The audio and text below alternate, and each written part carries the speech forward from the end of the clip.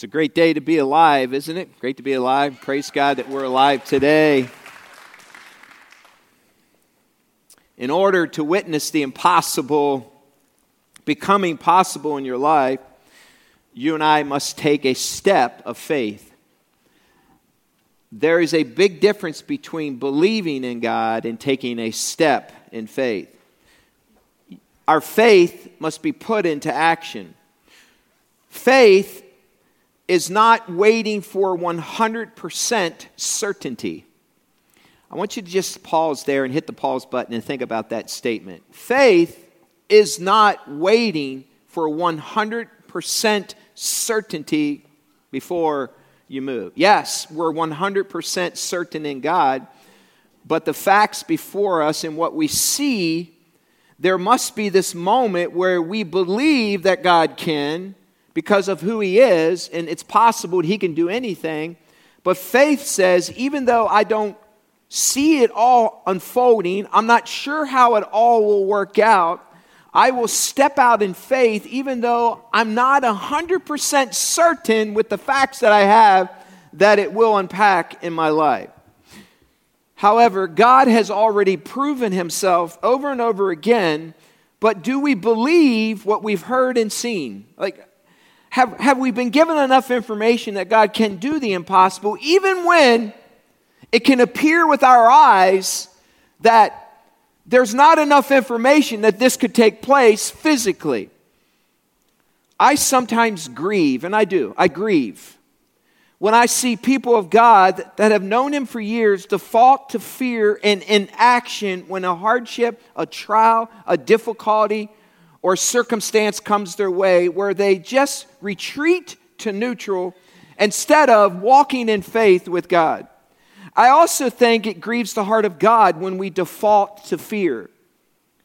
You and I will never become the man, the woman of God He made us to be if we continue to repeat kindergarten.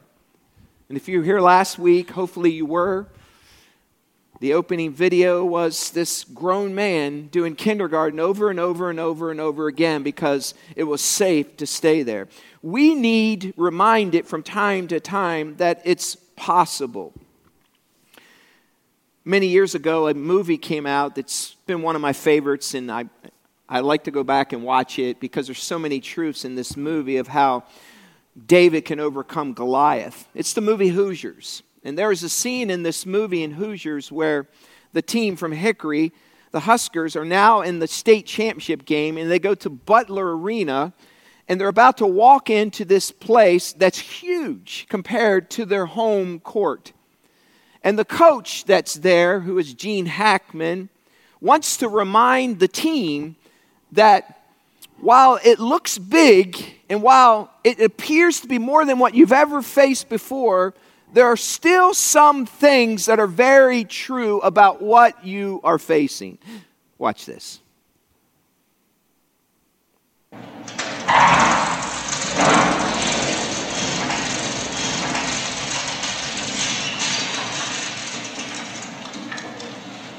Hi, Coach Dale, Coach Butcher. Welcome to Butler Fieldhouse. Your practice schedule is from 10 to 12.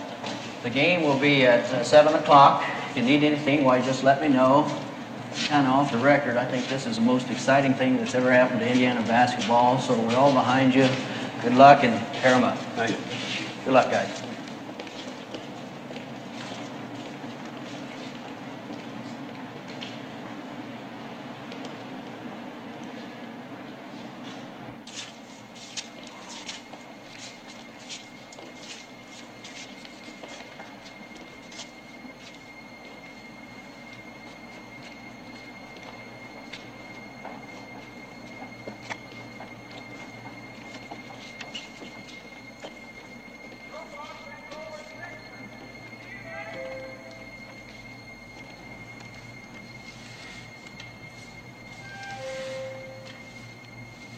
Buddy, hold this into the backboard.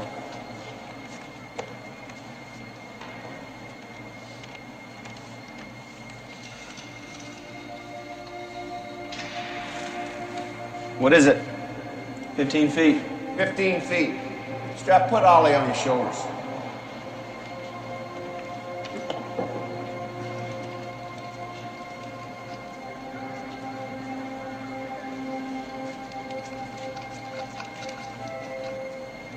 Measure this from the rim. Buddy?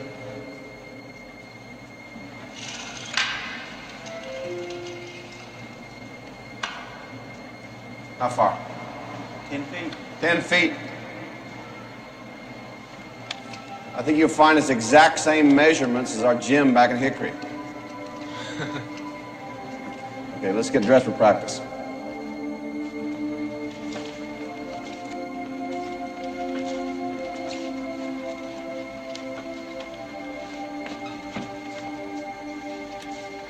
Hickory!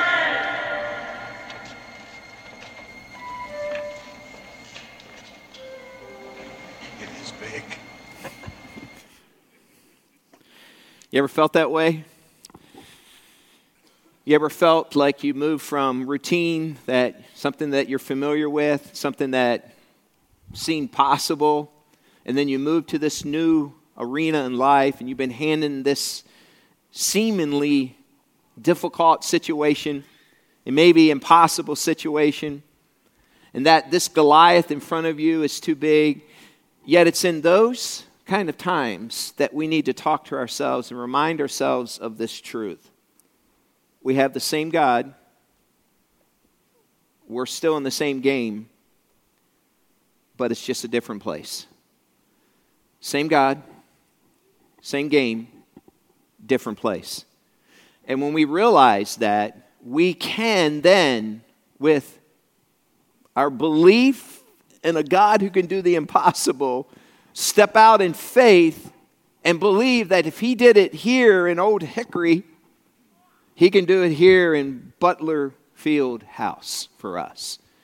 There's a story that we're familiar with, and we're repeating some of these stories that we need to go back to revisit because maybe some of us haven't gleaned the truths from them. And maybe you heard it as a child, but here you are again, and you're at the same place you were maybe 10 or 20 years ago, and nothing has changed in your walk with God. But maybe this is the year. Grab your Bibles and turn to Joshua chapter 6. Joshua chapter 6. And while you're turning there, Hebrews chapter 11:30 says this: By faith the walls of Jericho fell after the army had marched around them for 7 days. By faith, the walls of Jericho fell after the armies of the Lord marched around them for 7 days. So they believed it was possible, but it was because of their faith that the walls fell. Would you stand with me here in the auditoriums, and those of you who are tuning in online, would you stand with me as we read God's Word, Joshua chapter 6 and verses 1 through 5. Would you read this with me? Joshua 6, 1 to 5. Ready, read. Now the gates of Jericho were securely barred because of the Israelites. No one went out and no one came in. Then the Lord said to Joshua, See, I have delivered Jericho into your hands, along with its king and its fighting men. March around the city once with all the armed men. Do this for 6 days. Have 7 priests carry trumpets of ram's horns in the front of the ark. On the 7th day, march around the city 7 times, with the priests blowing the trumpets.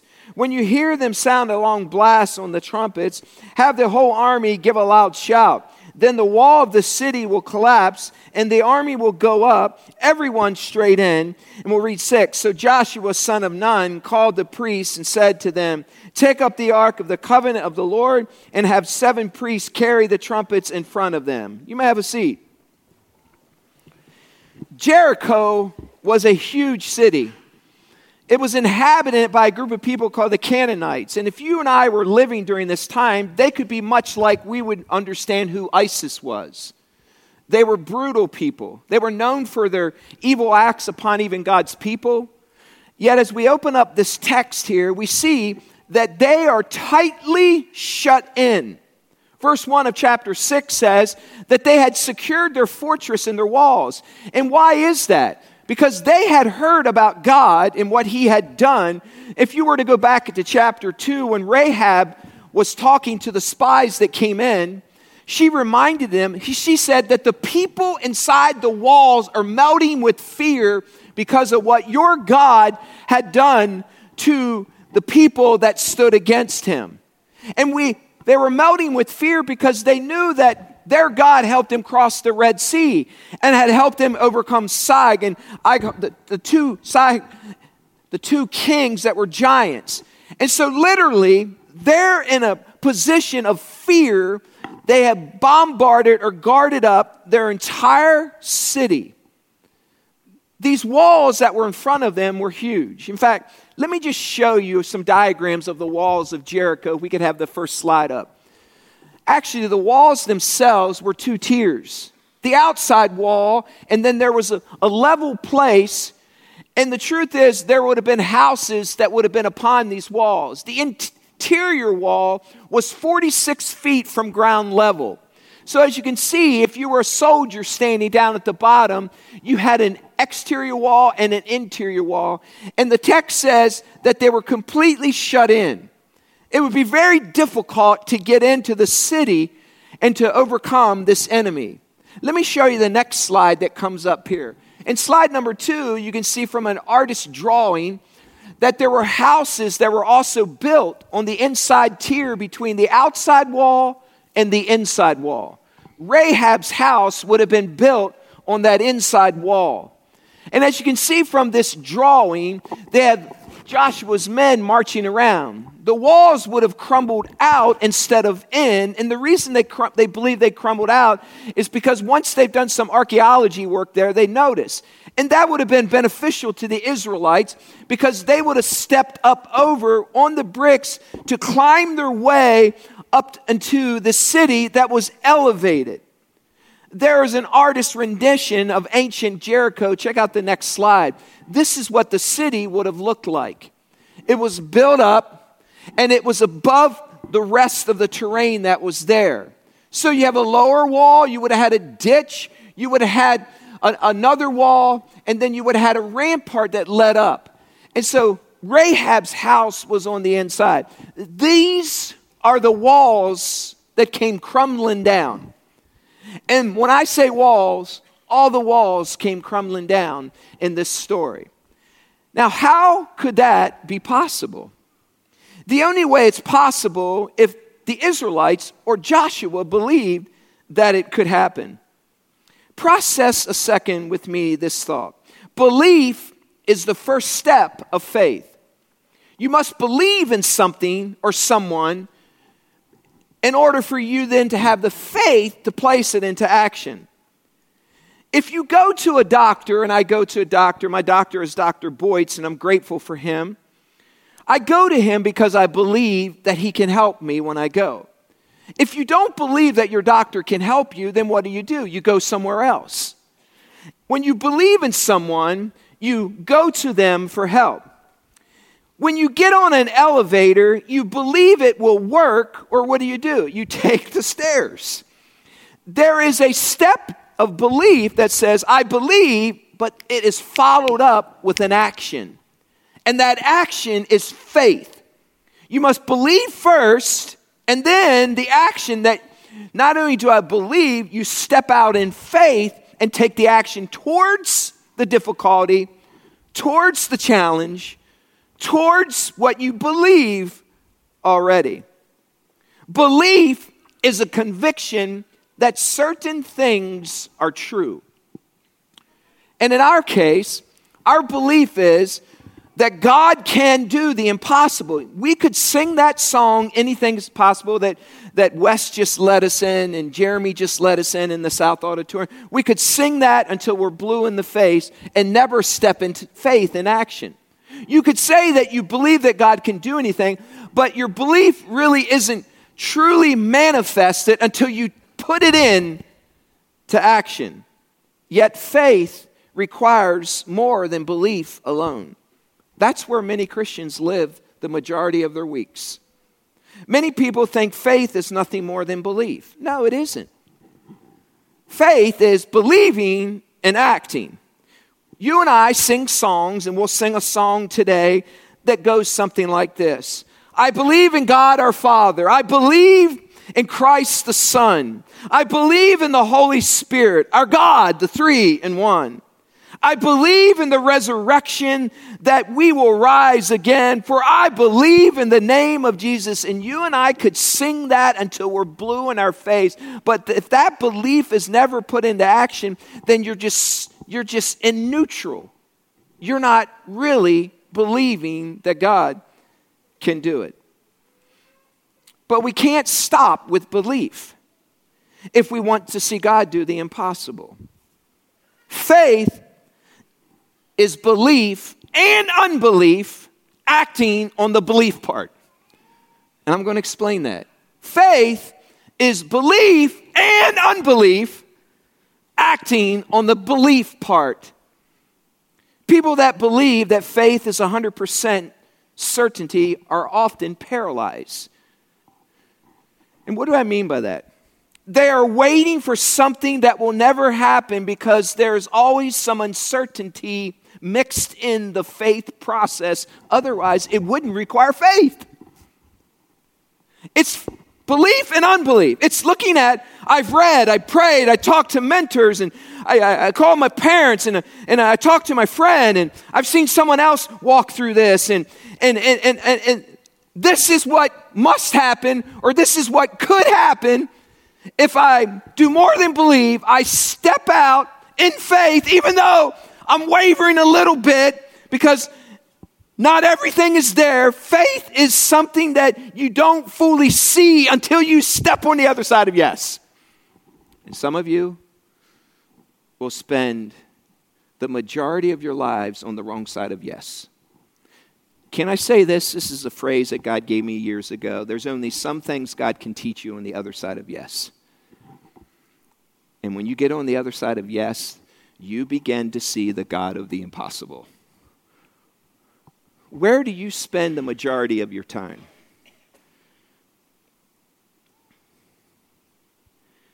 Even in this story, in verse 2, it says this in chapter 6. Look what it says. Then the Lord said to Joshua, "See, I have what Jericho delivered." Now, Joshua had a choice to make. He had a choice to believe, because this is past tense. In other words, the Lord said, it's a done deal.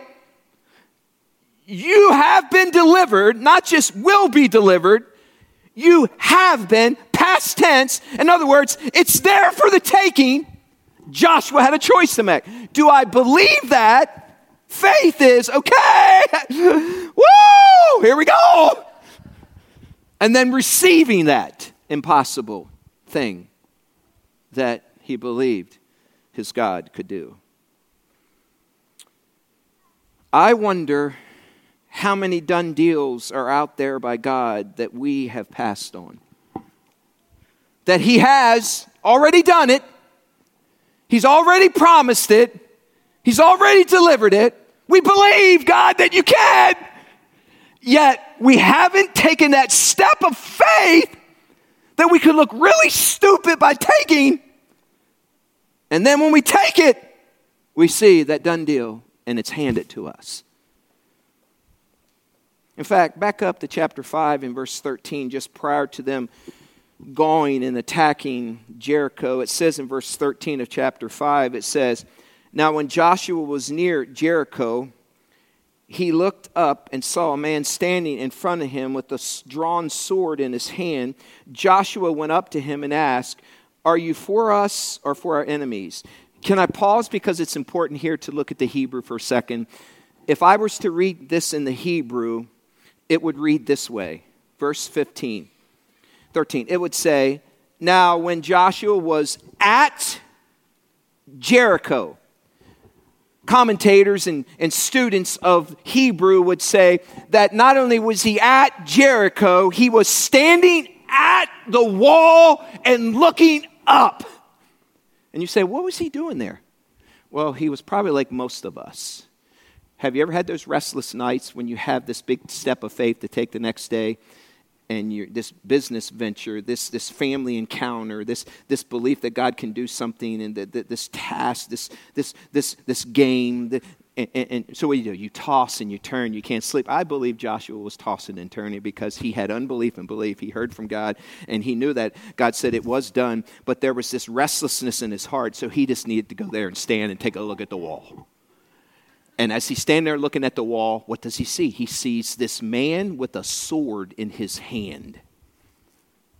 He meets him at the wall, and look what happens next. It says in verse 14, he asked him, "Are you for us or for our enemies?" This man with a sword drawn said, "Neither," or "No," he replied. "But as commander of the army of the Lord, I have now come." Then Joshua fell face down to the ground in reverence and asked him, "What message does my Lord have for this servant?" The commander of the Lord's army replied, "Take off your sandals, for the place where you are standing is holy." And Joshua did so. These verses are power-packed, full of rich theology. In the Old Testament, in the Hebrew, whenever the angel of the Lord appeared, they called it a Christophany. Christophany, an appearance of Christ. And so as Joshua was restless and he couldn't sleep, and he was bouncing back between a little unbelief and belief, and he needed to go to the wall. When he went to the wall, it says that Jesus, the same Jesus that came to earth before he came to Bethlehem, was standing at the wall with a sword drawn. And it says immediately that Joshua fell to the ground and worshiped him. God met him on this side of the impossible walls. Joshua had already heard from the Lord too. Look at back in chapter 1 and verse 3. Sometimes we need to go back and remind ourselves what we know is true. His belief in God had already been building. Look at chapter 1 and verse 3. This is when Joshua was installed as a leader.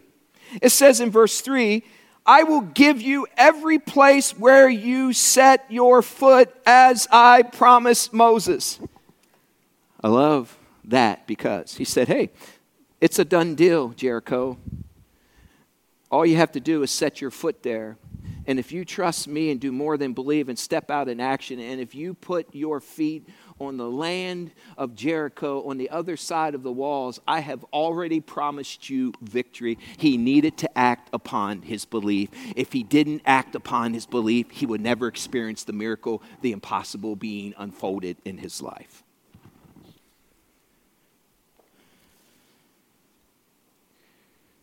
The gates of Jericho were securely barred, verse 1 of chapter 6 says. No one went out and no one came in. However, many followers of Christ think that faith is staying in the belief column until you get certainty. That's not living by faith. Hear me out. That's stalling in belief. That's not living by faith. That's stalling in belief.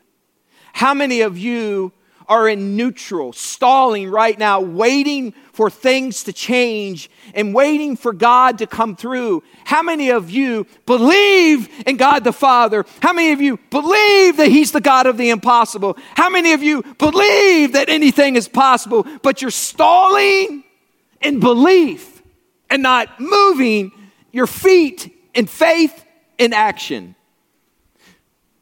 We have a written record of the promises of God all through the Bible. Many people have the Bible in their heads and their pockets, but we need to get them in our hearts. Yesterday at Dudes and Doctrine, we looked at Christology, and tons of men came and we studied Christ, and we asked some hard things, and we dug deeper. And I said this to the men that were there yesterday. I said that we can believe every word that the Bible teaches us because it's inerrant and infallible. There's 66 books, 39 in the Old and 27 in the New. I said, but the truth is this: many of you have read the stories over and over about Jesus, and many of you have read the stories over and over about God, and you have even, you have taught your kids the Battle of Jericho. You're familiar with it. But what has happened is the Bible has just become so familiar to you, it's nothing more than an app on your phone. And so when you open up your smartphone, you just press the app U version or the Bible. It has no credence or value or importance over any other app. In fact, some of you are spending more time on other apps than you are in the Word of God that is full of truth, that is full of inerrant words from God above. And when we take it from our heads, out of our pockets, into our hearts, we take steps of faith and we see God do the impossible. So what are some things that the Bible reminds us of that we believe? We believe God will supply all our needs in Christ Jesus. And we will even say, yeah, let's cash some checks. We believe. We believe that God can do immeasurably more, exceedingly abundantly, all that we ask or imagine. Oh, I believe. We believe that in everything we can give thanks, even in hardship and victory. Oh, I believe that's possible.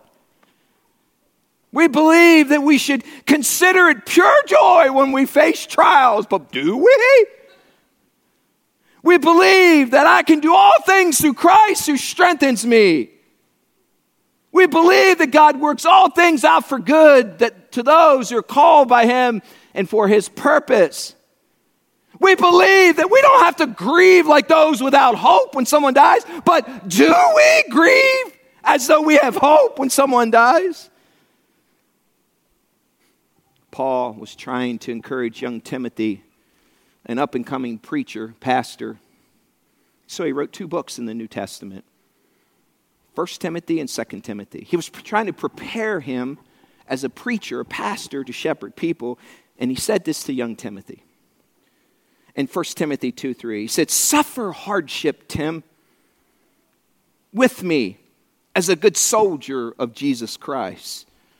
Then he said in chapter 4 and verse 5 to young Tim, endure hardship in ministry. I'll never forget the early days of some of the training that I received for becoming a pastor in Grace Seminary. And I had my mentor, Roger Pugh, sit with me, and I would meet with him weekly, and he taught me so much about prayer. I'm grateful for Roger. And he said this, Jim. He said, let me tell you something, Jim. He said, when you suffer in ministry, you can't coast into neutral. You still have to serve people. He said, when hardship comes your way, it doesn't give you permission to not serve and lead people. He said, because it's in our hardship and our difficulties that we're weak, that God is strong. He said, there's never a time in ministry that you can ever just sit and wallow in self-pity and wallow in how hard it is, because people will need you to serve them. And then he said this. He said, if you need an example, just look at Jesus Christ. And so we went back to Jesus Christ on the cross, and he asked me this question. He said, do you think Jesus endured all on the cross? I said, absolutely. In fact, think about it. He suffered death. He took the sins of the world. He was miserable. He was spit upon. He was jabbed with the sword. He had nails in his hands, and he's on the cross. At any point, he could have a pity party. Couldn't Jesus had a pity party? Like, look at my pain. And, well, how bad is it, Jesus? Well, I got everybody's on me. Well, that's a lot. But what did he do? On the cross, in the armpit of suffering, Jesus was witnessing to the guy beside him. He led someone to Christ on the cross. What else did he do? While he was suffering, he was in mission and on mission. He looked down and he looked at his mom and he told the disciple, hey, take care of my mom, okay? While he was suffering, he was serving. So how do you do that? Well, you do it because you believe Scripture that says to consider it pure joy when you face trials of all kinds. You do that because you believe that you can do all things through Christ who strengthens you in the middle of dying for the world. You do that because you believe that God will supply all your needs in the hardest time of your life, because God is able to. You do that because we don't grieve with those who don't have hope. We have hope that we have life beyond the grave. The point is this: in your suffering, in your hardship, you can still serve God. By the way, these Israelites were fully aware that not only when they would go in to attack the Canaanites, that they would be an arduous battle, but they had already had relatives who had experienced some cruel things that happened to them. So where do we go with this? Here's where we go. Faith is acting on what you believe to be true about your God. The list is long. What do you believe about your God? We live, however, as though he isn't coming back. We live as though our home isn't in heaven. We live as though he can't comfort us. We live as though he can't work all things out for good to those that love him. We live as though he can't do the impossible. We live as though he can't protect us. We live as though he won't supply all of our needs in Christ Jesus. We live as though he isn't fully in control of our world. We live as though the heart of the king isn't in the hand of the God. And the world looks at us at times of troubles and says, why would I want what you have if you don't respond any differently than I do? Let me pull away. This isn't easy, by the way. It's not like we say, oh, thank you, Jesus, for this suffering. No, it's hard. But you want an example? Go to Christ. At some point, we must move from belief to action. Then, and only then, is our faith real. I keep this photo in my office. It's probably the dearest photo that I have outside of me and my wife and me and our kids. It's a picture of me and my mom walking together. And it was a visit about 7 years ago. My mom loves to walk. And as we walked, we talked about life and ministry and talked about family. I asked her how I could pray. I'll never forget, it's the last walk I had with her, and she was borderline Alzheimer's then. But man, I cherished this moment. My wife Ann was along. I didn't know. She took this photo and gave it to me as a gift. But I go to this photo because it's the faith of our parents. It's the faith of those who mentor us. It's the faith of those that are around us that's often passed down to us. And the world is looking for someone to stand in the middle of hardship and say, not only do I believe that God can do the impossible, I'm taking some steps to give him a chance to do it. And you've heard me say this, but as I was thinking about this message again this week, I go back to that mantra in our 1968 in our 72 Ford Country Squire station wagons. Back when the seat belts, your dad would go like this, and when he hit the brake, and somehow our generation survived. But my mom taught us a mantra, and it's worth repeating, and it's good for this message. You know what? It's good for my heart.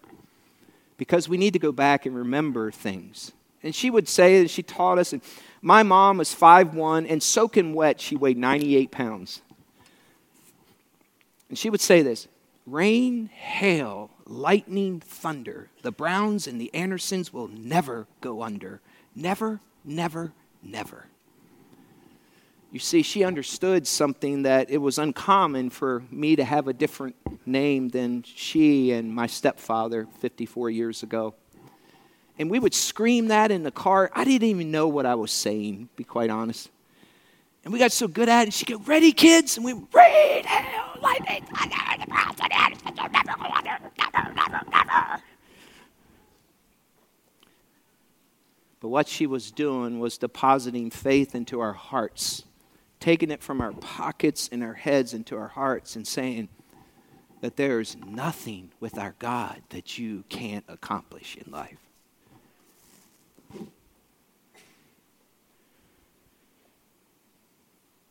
Hebrews 11:6 says, without faith, it's impossible to please God. Think about that statement for a second, and I did this week. Without faith, it is impossible to please God. You can't please God with belief alone. There must be faith. At some point, we must move from belief to action, and then and only then will our faith become real. I mean, think about this plan for a second. Look at verse 7. So Joshua gives this plan. These were warriors. These were mighty men. In verse 7, it says this, and he ordered the army, advance, march around the city, verse 7, with an armed guard going ahead of the ark of the Lord. And verse 8, when Joshua had spoken to the people, the 7 priests carrying the 7 trumpets before the Lord went forward, blowing their trumpets, and the ark of the Lord's covenant followed them. The armed guard marched ahead of the priests who blew the trumpets, and the rear guard followed the ark. Now just picture those photos that I showed you. They're looking up at 46 feet up in the air on that interior wall. It says in verse 10, but Joshua had commanded the army, do not give a war cry, do not raise your voices, do not say a word until the day I tell you to shout, then shout. So he had the ark of the Lord carried around the city, circling it once. Then the army returned to camp and spent the night there. Joshua got up early the next morning, and the priests took up the ark of the Lord. The 7 priests carrying the 7 trumpets went forward, marching before the ark of the Lord and blowing the trumpets. The armed men went ahead of them, and the rear guard followed the ark of the Lord while the trumpets kept sounding. So on the second day, they marched around the city once and returned to the camp. They did this for 6 days. Now imagine, it says they went back to camp. Can you imagine the conversation after the first night? These were warriors, by the way. These weren't wimps. They understood hand-to-hand combat. They had sharpened their weapons. They knew what it meant, and they had experienced battles where some of their brothers lost their lives defending the cause for God, who they served. And the mission they have now is to walk around the city. These were warriors. These were manly, mighty men of God. Can you imagine the conversation when they come back to home? Because their wives knew it. And so they crawl into bed at night in the tent. And she looks over and she says, hey, baby, how'd the battle go today? Well, we walked around the city. It was kind of like a vision march. That's it? Aren't you in a battle?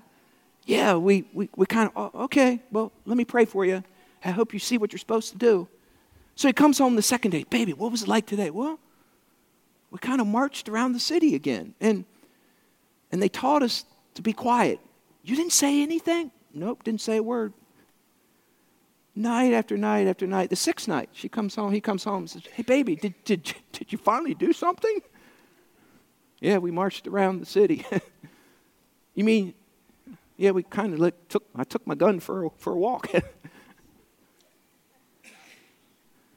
Let me tell you something.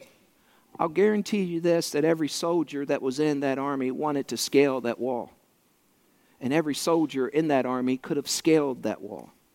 And every soldier in that army wanted to scale that wall because after 5 or 6 days, they began to hear taunts from inside. Say, that's all you got? Hey, turn up the music. In fact, you keep playing the Chris Tomlin music. Got anything else?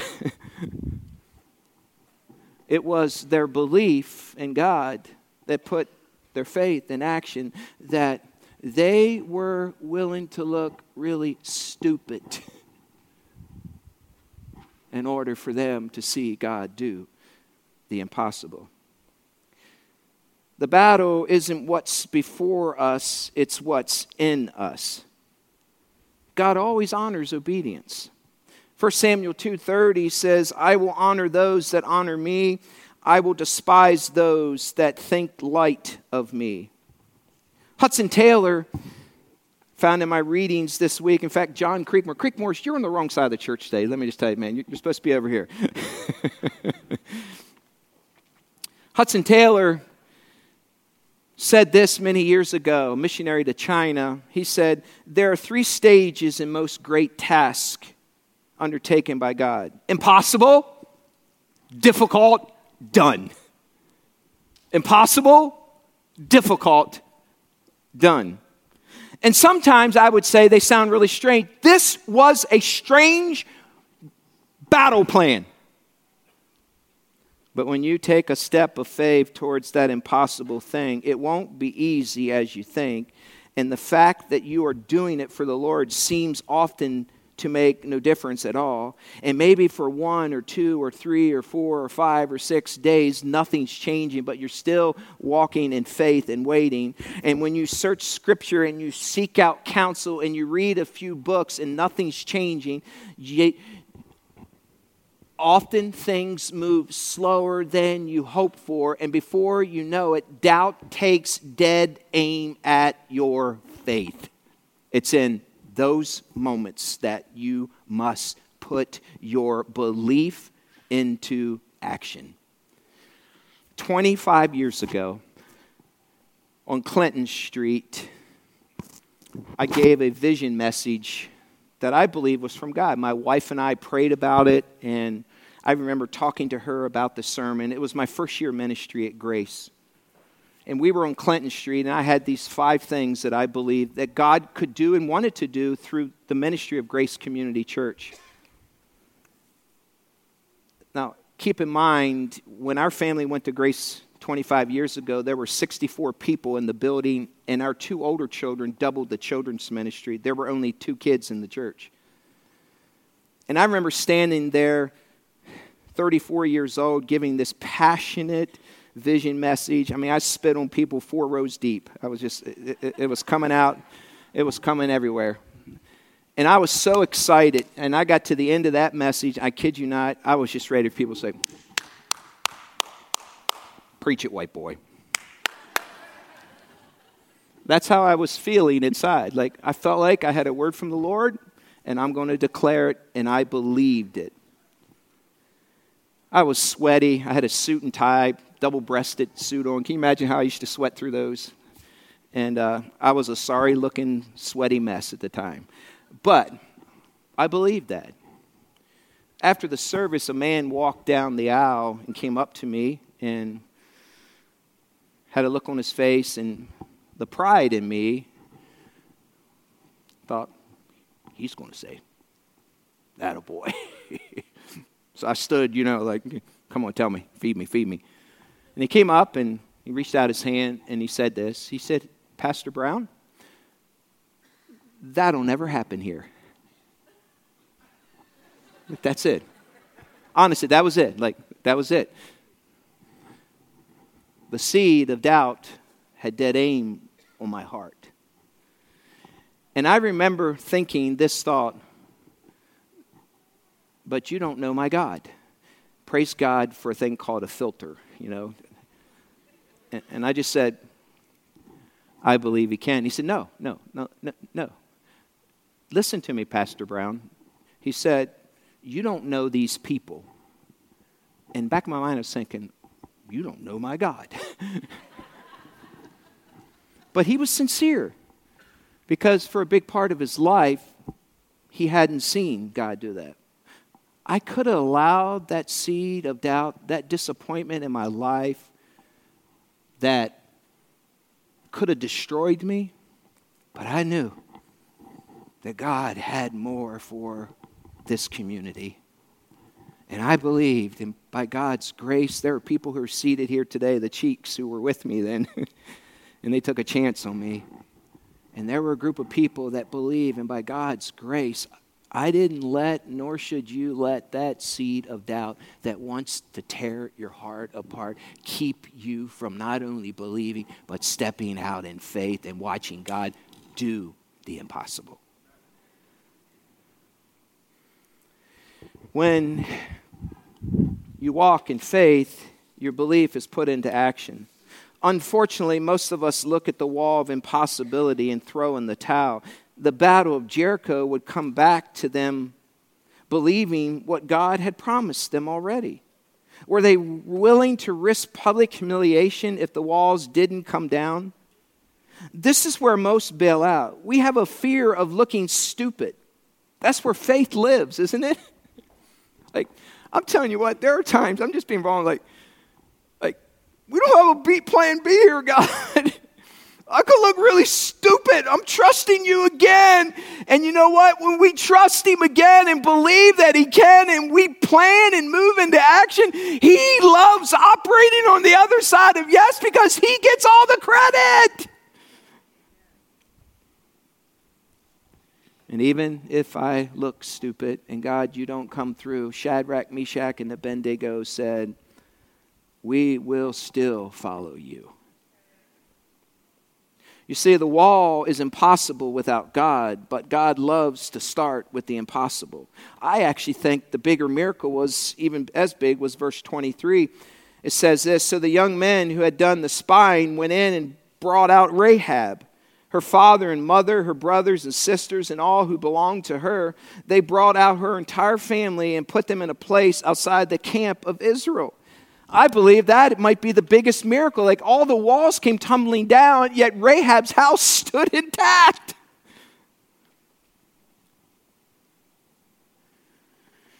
No faith is required to do the impossible.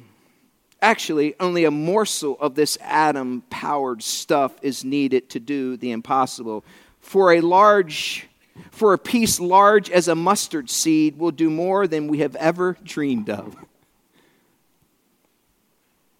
By faith, the walls came crumbling down. Hebrews 11:30 says, but where do we get this kind of faith? Where do you get that kind of faith?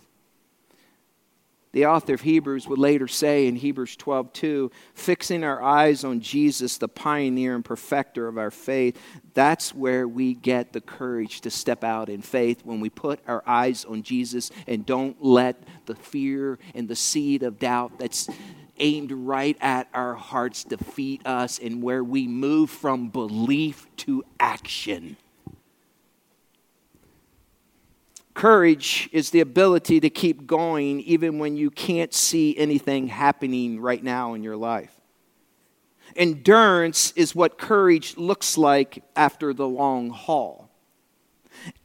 Endurance is courage repeated day after day.